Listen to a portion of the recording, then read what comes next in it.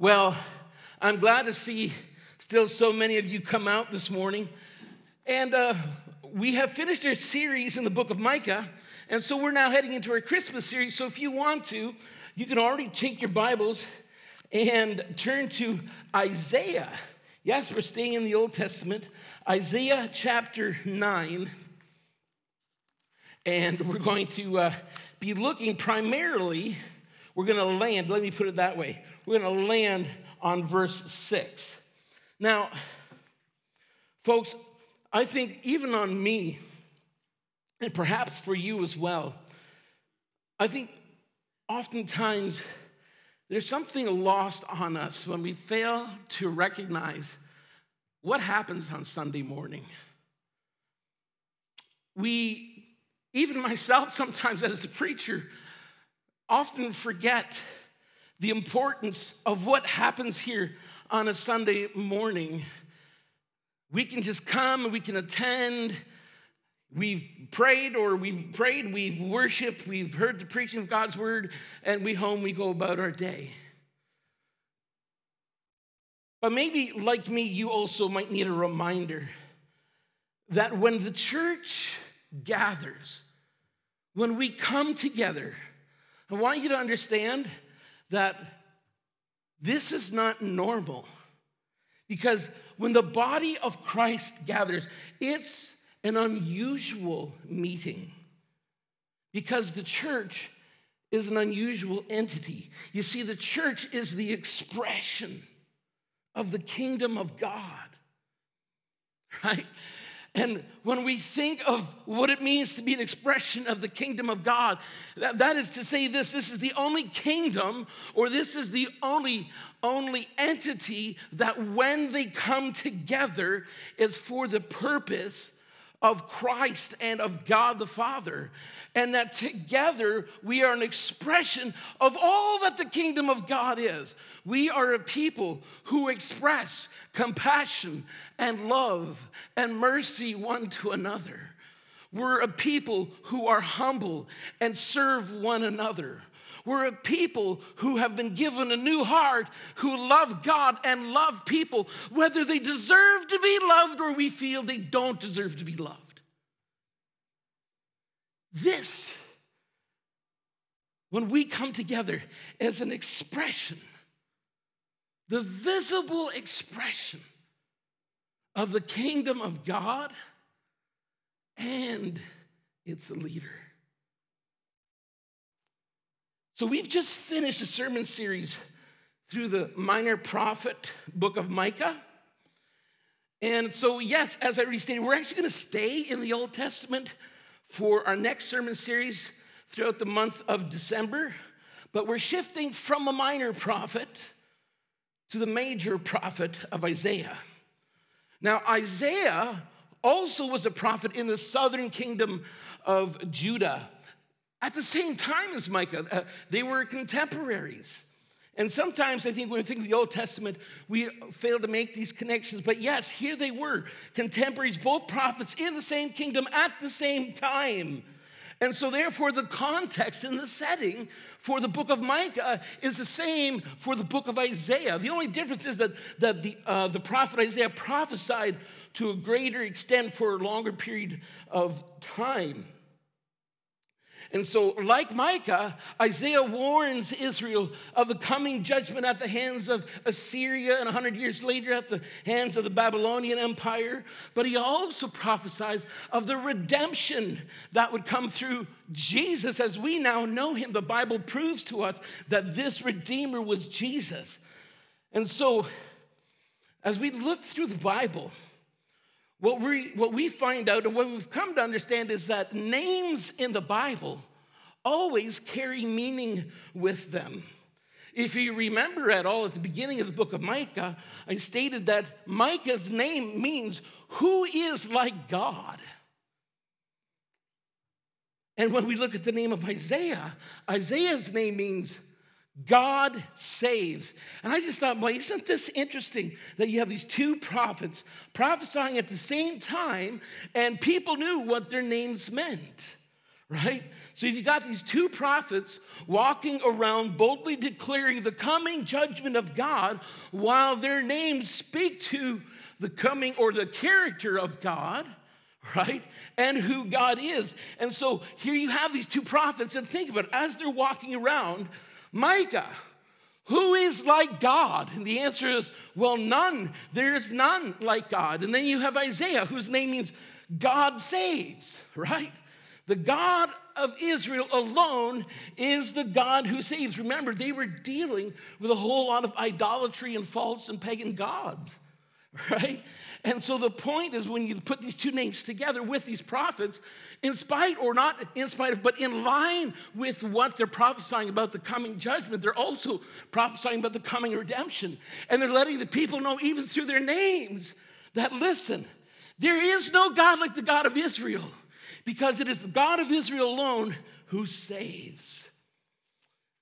And so what we're going to do in our sermon series for the month of December, for the Christmas month, we're going to intentionally look at the name of Jesus. And our sermon series is actually going to be centered on Isaiah chapter 9, verse 6.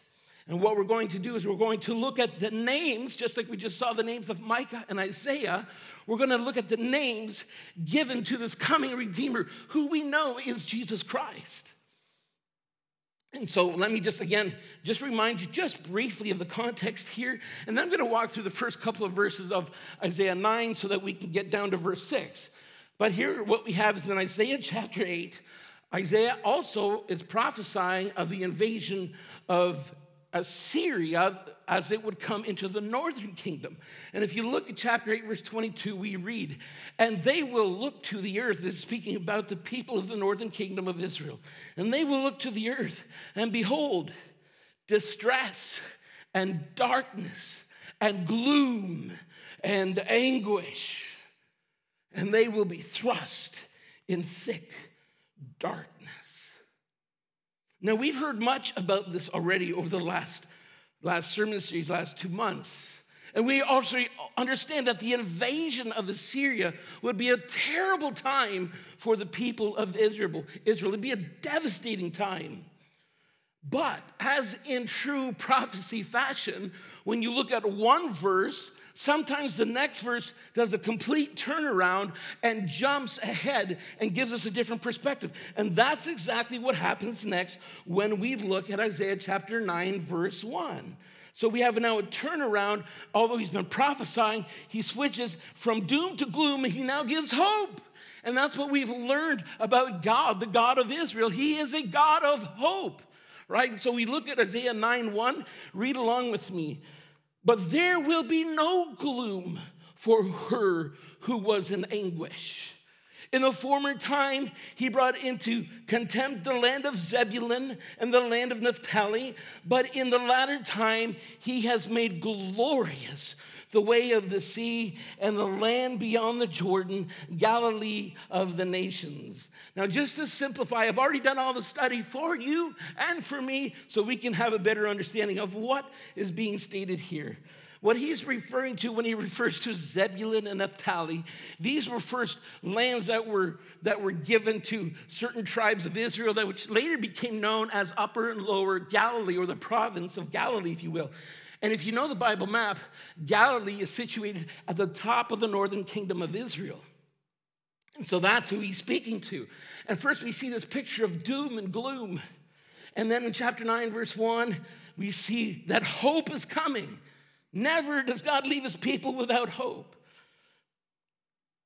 And what we see in this region of Galilee that he's pointing to, that at one time had faced all this doom and gloom, all of a sudden won't be experiencing anymore. There's going to be a time where it ends and things are going to turn around, right? And then things are going to be glorious. And look at verse 2 in chapter 9.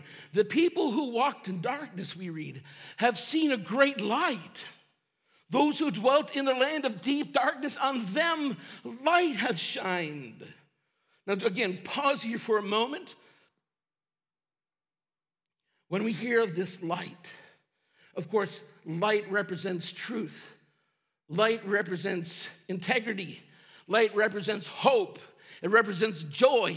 It represents peace, right? And so there's all of these elements that light is a representation of. But here in this passage, when it speaks to them that the people that have been in darkness have seen this great light, it's referring to a person.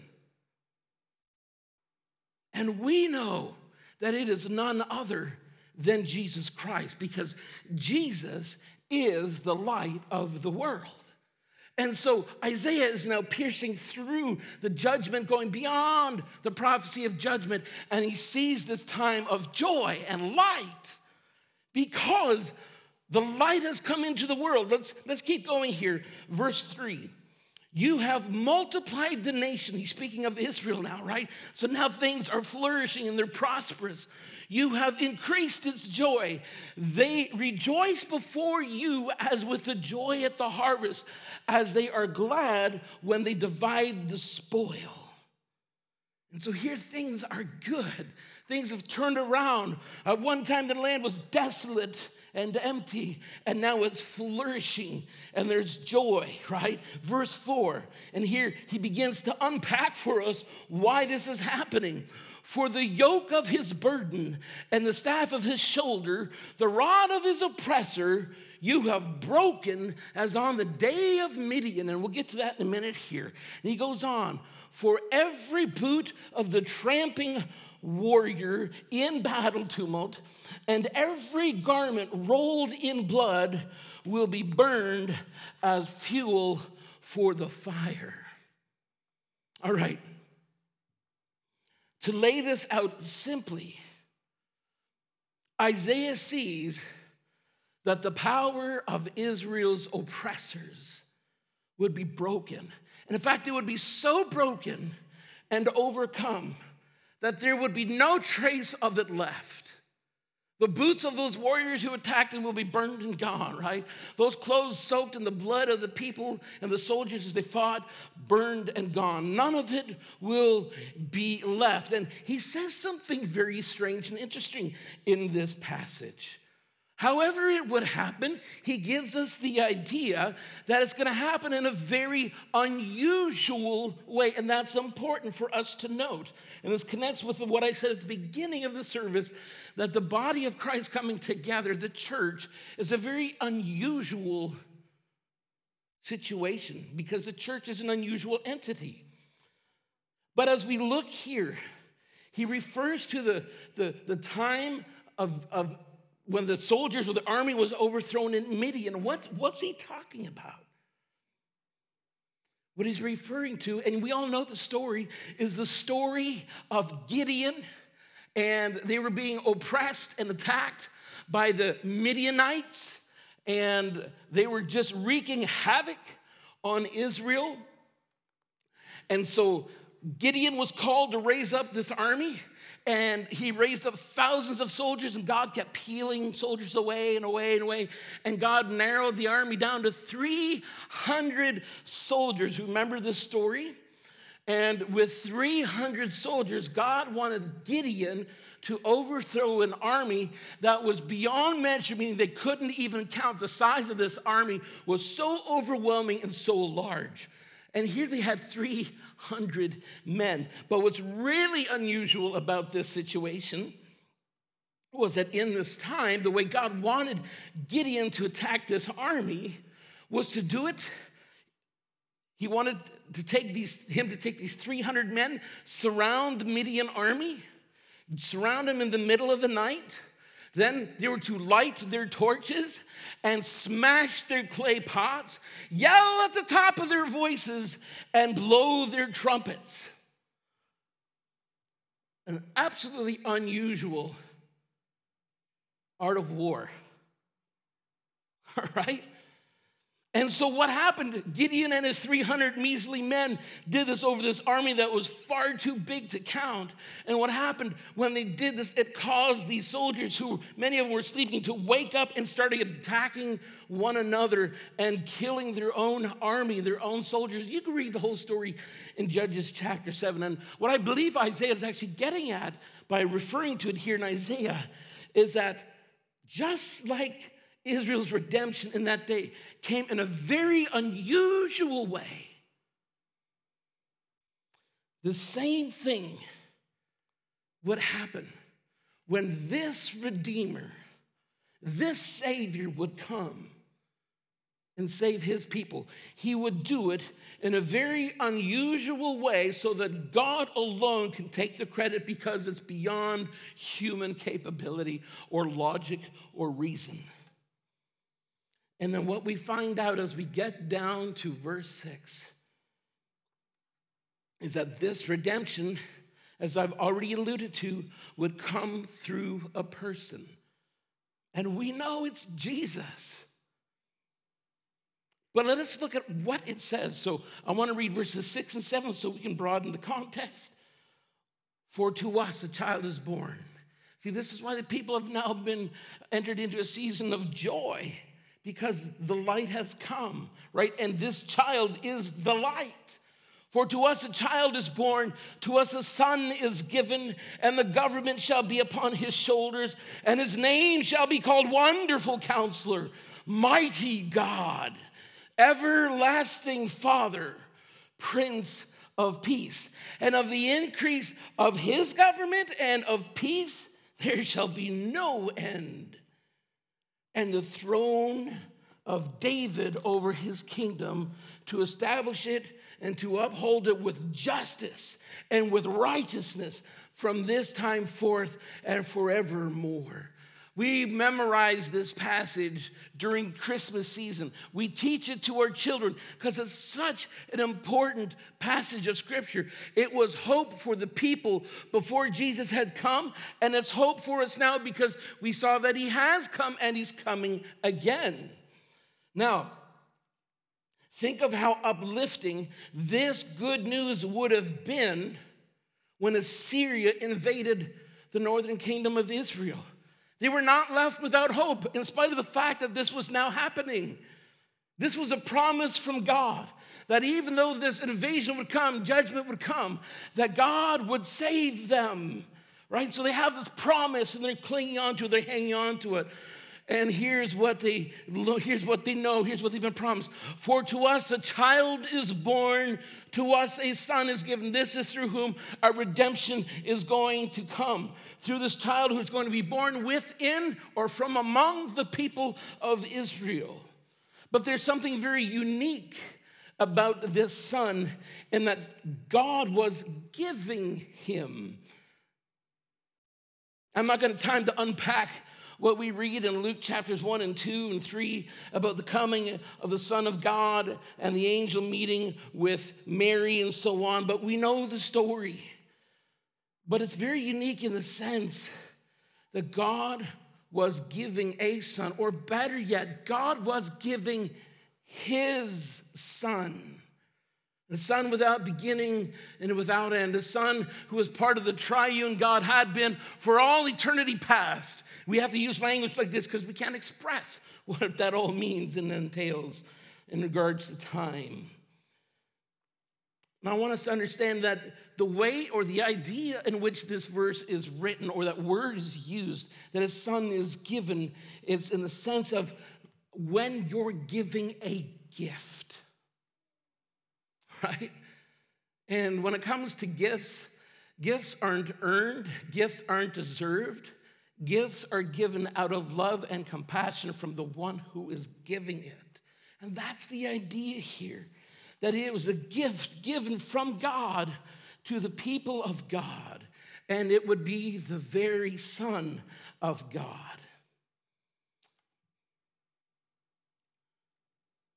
And this time, unlike Moses or any of their former leaders, they would be shepherded by the very Son of God in the flesh, as one of them.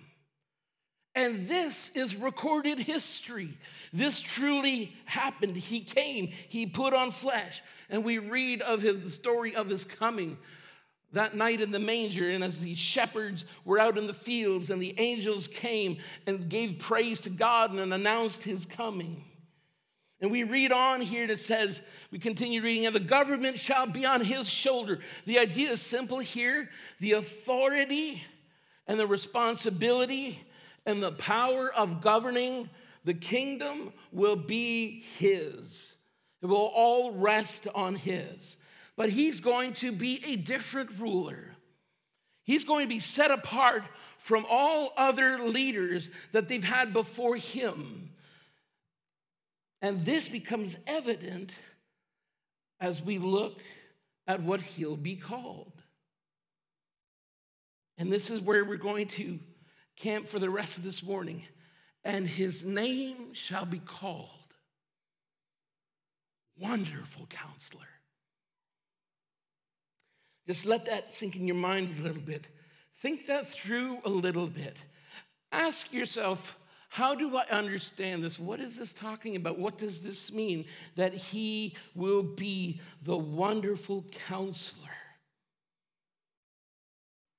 As you think that through, like me, perhaps many of you thought that what this means is that he's the kindest, most caring, wisest therapist that we can come to for advice for our personal issues. Don't put up your hand, but anyone else think that way of this passage as well? Right? And when I think of this word wonderful, we all have our own spin on the word wonderful. And now here we know that Jesus is called the Wonderful Counselor. But when I think of the word wonderful, the first thing that comes to my mind, quite honestly, is my wife. She really, truly is one of the most wonderful people that I know. And if any of you know her the way I do, she's kind, she's compassionate, she's caring. The way you see her here at church is honestly the way she is at home. She's true to who she is. She's kind and gentle and compassionate and caring. She listens to all my complaints without rolling her eyes. She puts up with me and all my garbage, right? She corrects me by being honest with me, and sometimes tells me to pull up my big boy pants and be a man of God. That's true. I'm not just saying that. Men, if you have a wife like that, you should all give a hearty amen. Right? Yeah, absolutely. So that's what I think of when I think of the word wonderful. It's an expression of my wife comes to my mind. This is who she is. She's unselfish. And she just serves, and she serves, and she serves as, wherever she can at home, myself, our children, right? She's just this wonderful, wonderful woman. But we all have our own spin on the definition of wonderful and what it means. But now let's pause a moment. And we're going to look at what this word actually means in this passage. The word wonderful here doesn't mean fantastic or really great or kind or compassionate, these things. Here's what the word wonderful means: an extraordinary and mysterious nature that's hard to grasp. Right? Get that? It means he's actually going to be unfathomable in the sense that you can't wrap your mind around all that he is and who he is. He's beyond fully comprehending or understanding. He's too great for our tiny little human minds to grasp, and all that he is. So when we think of the word wonderful here, it's not like, oh, they're so sweet and kind. This is like, he's beyond my comprehension to understand. I can't grasp all that he is. And then we move on to the word counselor. And as I alluded to, and many of the books that I've read on counseling, and I have, usually often gets interpreted as therapist, right? One who helps us deal with all our fears and our anxieties and our traumas, who is our strength and our encouragement, who leads us and guides us in the right way. And here's the thing, although Jesus does all of those things, and Jesus is all of those things, that's not the intended use of the word in this passage. If I can give you a rule of interpretation for Scripture, it's that the passage or the context always gives us the definition of how a term is being used. The text influences the meaning. So when we look at this word counselor, the intended meaning behind this word is not so much therapist, although he is all of that, if you will, but that of a political or military strategist or advisor. So that kind of changes the tone of this passage a little bit, doesn't it?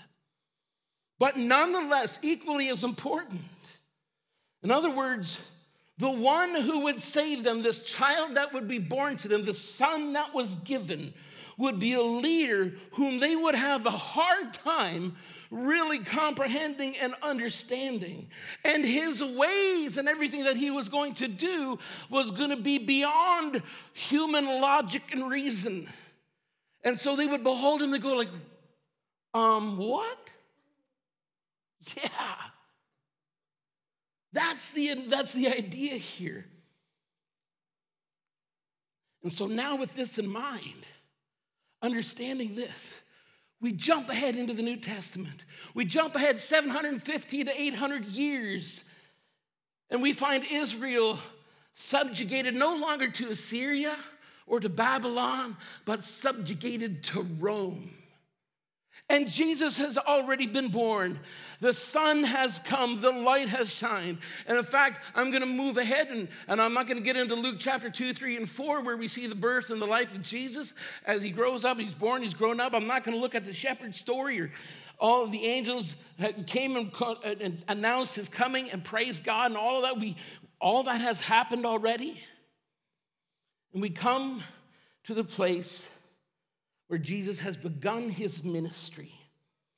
And in John chapter 6, we read that we've come to the place after Jesus has miraculously fed thousands of people, and they now want to make him king, right?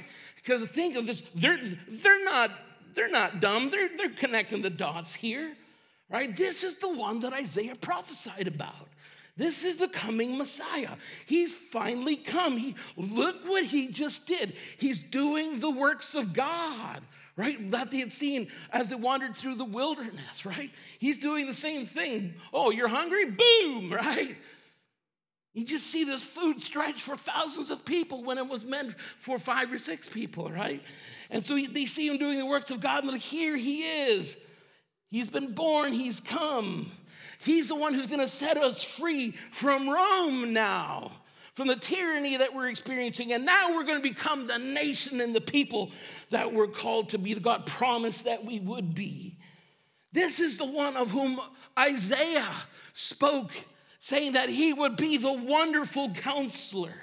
So, look at him. He is wonderful. Look at what he just did. He just fed all these people in a miraculous way. So let's see now, when we make him our king, let's see the miraculous and unusual ways in which he will overthrow Rome and raise us up to be that kingdom that God promised that we would become. But the way in which Jesus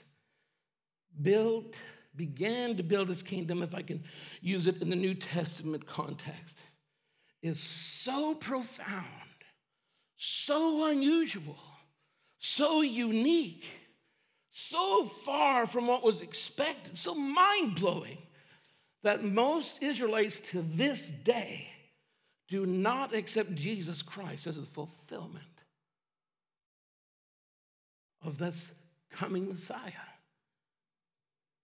Whereas Israel believed God was going to send them a military leader endowed with the power of God, right? That's what it means that he would be wonderful beyond comprehension. We would see him do these mighty things that happened through the hands of Moses when the power of God came through him. And yet, what he actually did and how he established and built his kingdom was truly, and there's no other word for it, wonderful. Hard to grasp, right? Beyond understanding. That's not what we expected. That's not what we wanted. What's this? Right? And what I want to unpack for us moving on here is something that I believe we really need to get, whether you're already a Christian or not, but we really need to grasp this and understand this. You see, instead of taking over the kingdom of Israel and rising up as its military or governmental leader in that day, after John was arrested, the Baptist, we read in Mark 1:15, remember they had already wanted to make him king, and here is, instead of saying, hey, I'm here, I'm gonna take over, right? Come unto me, all you military and politicians and religious leaders, and serve under me. He doesn't do that. Instead, what he does, in Mark 1:15, Jesus proclaims, the time is fulfilled. The kingdom of God is at hand.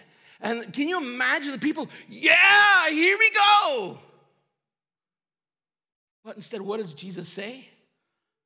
Repent and believe in the gospel. What? Yeah, repent and believe in the gospel. Instead of calling out mighty men of valor, the military elite, instead of calling out military strategists and savvy political leaders and the religious elite of his day, Jesus, as he established his kingdom, says in Matthew 18:3, truly I say to you, unless you turn and become like little children, you will never enter the kingdom of heaven. What? See, this all feeds into that wonderful counselor that Isaiah was talking about. People would be like confused, like, what are you talking about? Be the leader we want you to be and need you to be. And yet he's turning this thing completely upside down and on its head. Instead of recruiting the religious and political leaders of Israel, Jesus tells them in Matthew 21:31, truly I say to you, the tax collectors and prostitutes go into the kingdom of God before you. Folks, this is not what the masses expected. Jesus was literally turning everything upside down and on its head. And can you imagine people getting in their little gossip groups and going, what? Prostitutes and tax collectors? The most hated people in our society? Does he think this is going to work? What kind of kingdom is this going to be? And he's not calling any military elite. He continues on as he establishes his kingdom, spreading and sharing what this kingdom is like. And instead of taking vengeance on his enemies, we read in Matthew 5:44, he says, love your enemies and pray for those who persecute you. Again, just pause for a moment. They were waiting for this guy who was going to come in and totally, utterly destroy Rome with a sword, with the power of God. And now he's calling the people of his kingdom to love their enemies. Don't you know who the Romans are? And if you spent enough time researching scriptures and looking at the context of all of this, you knew that the Israelites hated the Romans and referred to them as dogs, right? And when they referred to them as dogs, they didn't look at dogs in the same way we do today when they're man's best friend, right? These were miscreants. These were animals that, that you got rid of, right? They weren't friendly pets. These were scoundrels. And now he tells them to love them. And then he doesn't stop there. In fact, it's further expounded in Romans 12:20, where we read, if your enemy is hungry, feed him. If he's thirsty, give him something to drink. How many of us struggle to do that nowadays to the people we don't like? And yet here Jesus is telling the people of Israel to love their enemies, to feed them when they're hungry, to give them to drink when they're thirsty. This is not what they had hoped for. This is not what they had been longing for. It truly was wonderful. And instead, remember in the book of Micah, we see how all the leadership had become so corrupt, right? Power hungry, manipulative, and so on. What we see in Jesus when he came to build his kingdom was that he didn't simply demand his people to be like this while he himself hid away in the back of some ritzy mansion or some office. No, in fact, he first modeled it for the people of his kingdom. He modeled what he preached. And instead of using his authority and assuming the top political office in Israel, we read in Philippians 2:7 that he made himself nothing, taking on the form of a servant. And instead of becoming rich at the expense of his people, gaining or garnishing their taxes, we read in 2 Corinthians 8:9 that though he was rich, yet for your sake he became poor, so that you, by his poverty, might become rich. Instead of abusing his position and taking advantage of his people, we read in Mark 10:45 that he did not come to be served, but what? He came to serve. Instead of killing his enemies, we discover in Romans 5, verses 7 through 10, that he laid down his life for his enemies. See, when you begin to put all this together, and we're just scratching the surface here, but there's so much more, we realize, we begin to understand what it means when Isaiah called him Wonderful Counselor, when we understand that phrase properly. There is no one like him. There is no kingdom like his. And it really is hard to grasp as to how this all comes into being and how it's established. Perhaps maybe in our day and age, maybe for the first time in our life, or maybe for many of us, we're beginning to finally experience a little bit, in a little way, what Israel was experiencing as they were subjugated to Rome. And with everything that we see happening today, and we see the political unrest, if you will, here in our own country, if I can use that term, if it's the proper way to use it, I'm not sure, right? But we see what's happening, we see the overreach and everything. We're beginning to identify with what Israel was experiencing in their day, right? And so maybe we, like Israel, are looking for Jesus to come in and just make things right now again, right? We don't want his kingdom, we want this kingdom, but we want this kingdom to be run well. And Jesus said, that's not the kingdom I've come to establish. That's not the kingdom. The kingdoms of this world are not compatible with the kingdom of God. They're not compatible. And so the point of all this for us is that we are unwise to put our hope and all our trust in our political situation nowadays. But is that what we want? Is that all we want from Jesus? Is to just make our life better here now in this kingdom? Under the leaders and the rulers we have now? Is that all we want? And Jesus is like, that's not what I want for you. There is a better kingdom. A totally different kingdom. And it's not compatible to the one of this world.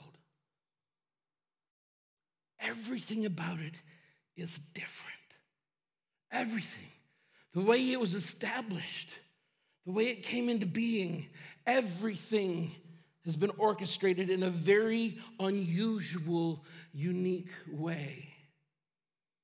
So when you think back now again to the story of Gideon and how they overthrew that army, right? With clay pots and torches and trumpets. In the same way, the kingdom of God, when this ruler came that would save his people, Jesus, the way he would implement his kingdom would be very different and unusual. And folks, our hope is not in our kingdom on this earth, right? Our hope is in the kingdom of God and in its leader, Jesus Christ. And his kingdom is a kingdom of peace, love, and joy in the Holy Spirit. This is the kingdom of God. And this is the only kingdom that will last forever. And the church, brothers and sisters, is a visible expression of that kingdom. And we are the ones who model what it is to be part of that kingdom. And that we are compassionate and loving and gracious. We're humble. We speak the truth in love, right? We imitate the very character of the leader of the kingdom of God, and it's expressed here and among us. That is who we are. That is what we are called to be like. And the only way into the kingdom of God is by faith in Jesus Christ, who opened the door for us to enter in when 2,000 years ago, 30 years after his coming in a manger, when he put on humanity, he laid down his life to die through that, so that through his sacrifice, you and I could enter in. Only by faith in him. And his kingdom is truly the kingdom of peace, the kingdom of righteousness and joy. It is the very nature of Christ. Jesus is our wonderful counselor. He's beyond fully comprehending. And the way he's done things just makes no human sense. And yet his kingdom is the one, the only one, where we will find everything we're looking for. Have you called out to Jesus? Do you know him? Are you already part of his kingdom? If you are, we have the incredible joy because of our union with Jesus, having died with him on the cross, having been raised with him to newness of life, that he has put his spirit within us, and he's given us a new heart that he's molding and shaping, so that when the body comes together, we are an expression of the character of our leader, Jesus Christ. And one day, the kingdom will be culminated and we'll see it in all its glory and its fullness. And I would encourage you, if you have not yet come to Jesus, I would invite you to come to him while he may still be found. Because he truly is the wonderful counselor, and he doesn't operate the way this world operates. But everything he does will last for eternity, whereas the kingdoms of this world will collapse and die. Would you pray with me this morning? Father, we have entered into the Christmas season, And we take this month intensely and we look back to when you were born, and we look back even further and we look at the prophecies concerning you, and we're learning who you are, more about you, Lord. We see this morning that you are that wonderful counselor. You are beyond understanding. We can't comprehend all that you are and all your perfections when we look at your grace and your mercy and your love and how you poured that out, and that we can never attain to your level of mercy and grace and compassion. And yet, you have poured it into us. You've poured your love into our hearts by the power of the Holy Spirit, Lord. The church is a very unique entity. It's not like the other kingdoms of this world. And even though we are sinful, even though we are still in the body of this flesh and we struggle with our own sins, you have given us your spirit. You've given us a new spirit. You've given us a new heart. And you have brought us into your kingdom. A kingdom that as we are being conformed into the image of Christ, that we are beginning to express more and more fully. This is the everlasting kingdom. And you will be, and you are the everlasting, wonderful counselor. And so I pray, Lord, that we would turn our eyes to you, we would put all our hope in you, and that we would live as people of the kingdom of God, people full of love and compassion, people of truth and integrity, and people with joy in spite of the circumstances that we are seeing in the kingdom where we are at presently. But we have the joy and the privilege of knowing the fullness of the kingdom that is to come, that you have made us a part of. Father, we thank you for sending Jesus. We thank you for his kingdom. Lord, would you really just help us understand and grasp what it means that he is the wonderful counselor? May our joy and our peace be found in him and him alone. If anyone would need prayer after the service, I'd invite you to come up. We'd love to pray with you. Pray that we would become the people of God, and we would be a visible expression of the very character of this wonderful counselor and his kingdom. Thank you, Lord, for your church. That even though we still struggle with sin, and our sins are many, yet through you we've been cleansed and washed white as snow. And so, Lord, I pray that as we remind you in the book of Colossians that we put off the old man and we would put on the new man. Father, we thank you for your love and your grace and your compassion towards us. And I pray, Lord, that it would be evident within us as we get the incredible privilege of expressing this to one another, so that the whole world might see the wonderful counselor of the kingdom of God. In the name of Jesus, we pray.